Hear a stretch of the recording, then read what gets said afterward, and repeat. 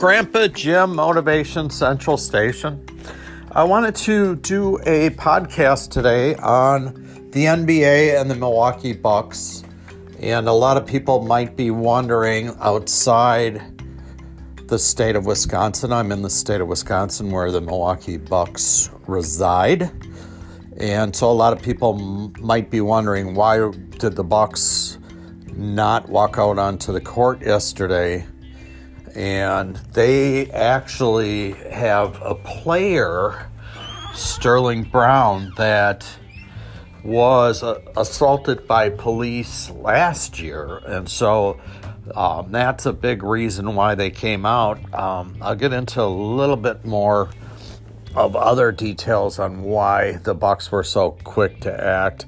And I'm going to go out on a limb. I know they're having meetings today on the NBA, but I'm going to say the NBA doesn't play, or the only way they will play is with two conditions: that the police officers in the Breonna Taylor case, the African-American paramedic who was shot in her bedroom sleeping when the cops mistakenly came in with I believe the wrong apartment without a warrant, and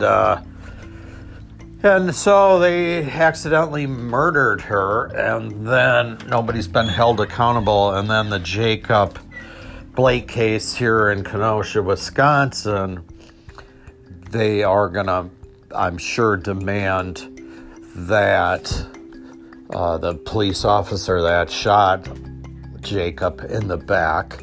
And all this information comes out that he had a knife and it's on the floor in the car, and that doesn't mean he's going to use it. There's a lot of people here in our state. I think the worst thing that ever happened to the state of Wisconsin is when our Republican governor, who was in, put conceal and carry in our state. There's been more shootings, more murder, and everybody saw that coming prior to. But, the Second Amendment right people and the NRA, nobody's trying to take away your weapons, not hunting weapons. We want assault rifles off the street because there's no reason to have these military-styled weapons for hunting. Nobody wants to take your gun, so you can't hunt. That's for sure. So Sterling Brown, the Milwaukee Bucks player, he a year and a half ago he pulls into a Walgreens parking lot on 27th and National in our city, and it's a real fringe area right there. It's a very crime-ridden neighborhood to the east, and so he pulls in his nice car, and I'm sure there were a lot of assumptions being made. What's this young African-American male doing with this nice vehicle? And then his mistake, was he didn't, these little things too, on both sides of the fence, and there are good police officers. I have 4 or 5 really good friends that do policing for the Milwaukee Police Department, and I admire these guys that they go out there and they put their lives on the line, right? I mean, it's a dangerous job. There's no doubt about it. But so Sterling Brown pulls into this Walgreens, which is like a convenience store / drugstore, and he's going to pick up a gift, birthday gift for his girlfriend. And he doesn't park exactly in the lines, which in these neighborhoods, especially that neighborhood, that happens on a second-to-second basis, doesn't make it right. And just coming from my perspective, being raised in the 60s and early 70s, we had a little tighter society. We did park between the lines. If you jaywalked, if you didn't wait till the light, the officers would write people tickets back then. And as problems increase with the murder rates and all this, yes, the cops have better things to do. There's no doubt. So they see this car and they come in and they start harassing him right away. And next thing you know, he's on the ground and they're tasing him for no reason, and body cams catch this. And then he wins a lawsuit against the city for $400,000. And it's not about the money with him. It's about how he was treated.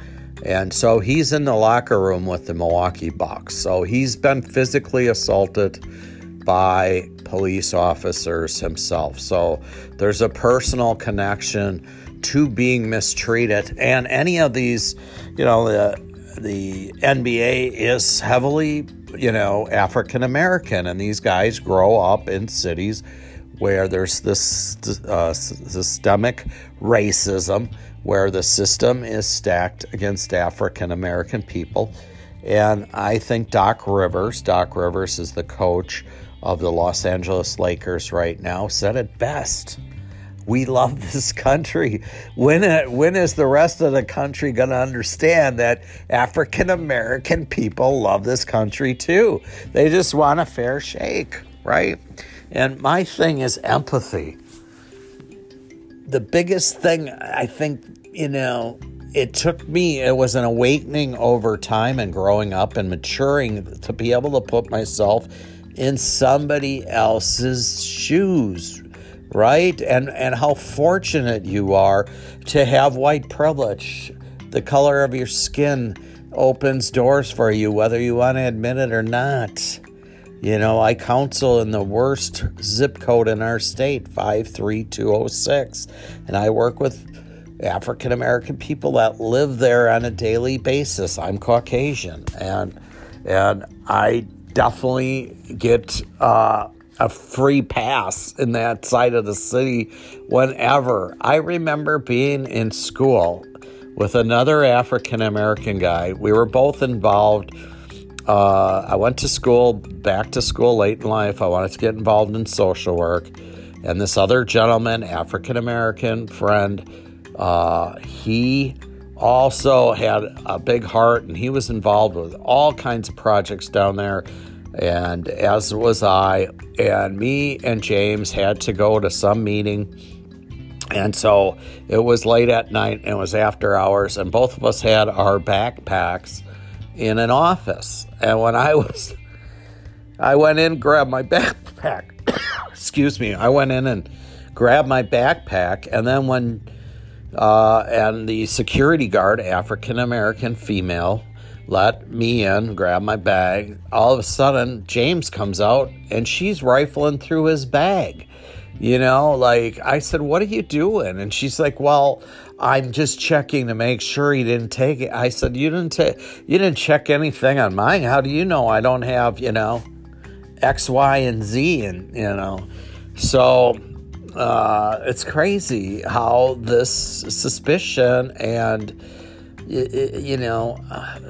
as in any population, my grandfather said it best when I was a kid, there's more criminals and that are walking around the street than will ever be, locked up, and this is in all cultures. It's not just African American community or, that, it's this horrible suspicion all the time. And nobody approaches it from the point of view that, hey, these are good people just trying to get through a day just like you and I. And I think some of the solutions are having people of color police people of color, or people from that area to police people from that area.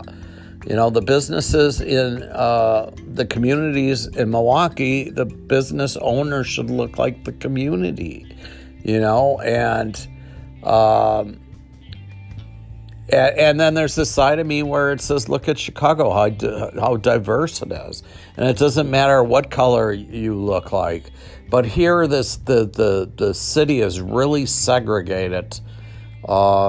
There's like almost straight lines where people of color live in our communities, and it's a little better now. Things are getting better, but not as good as they should be.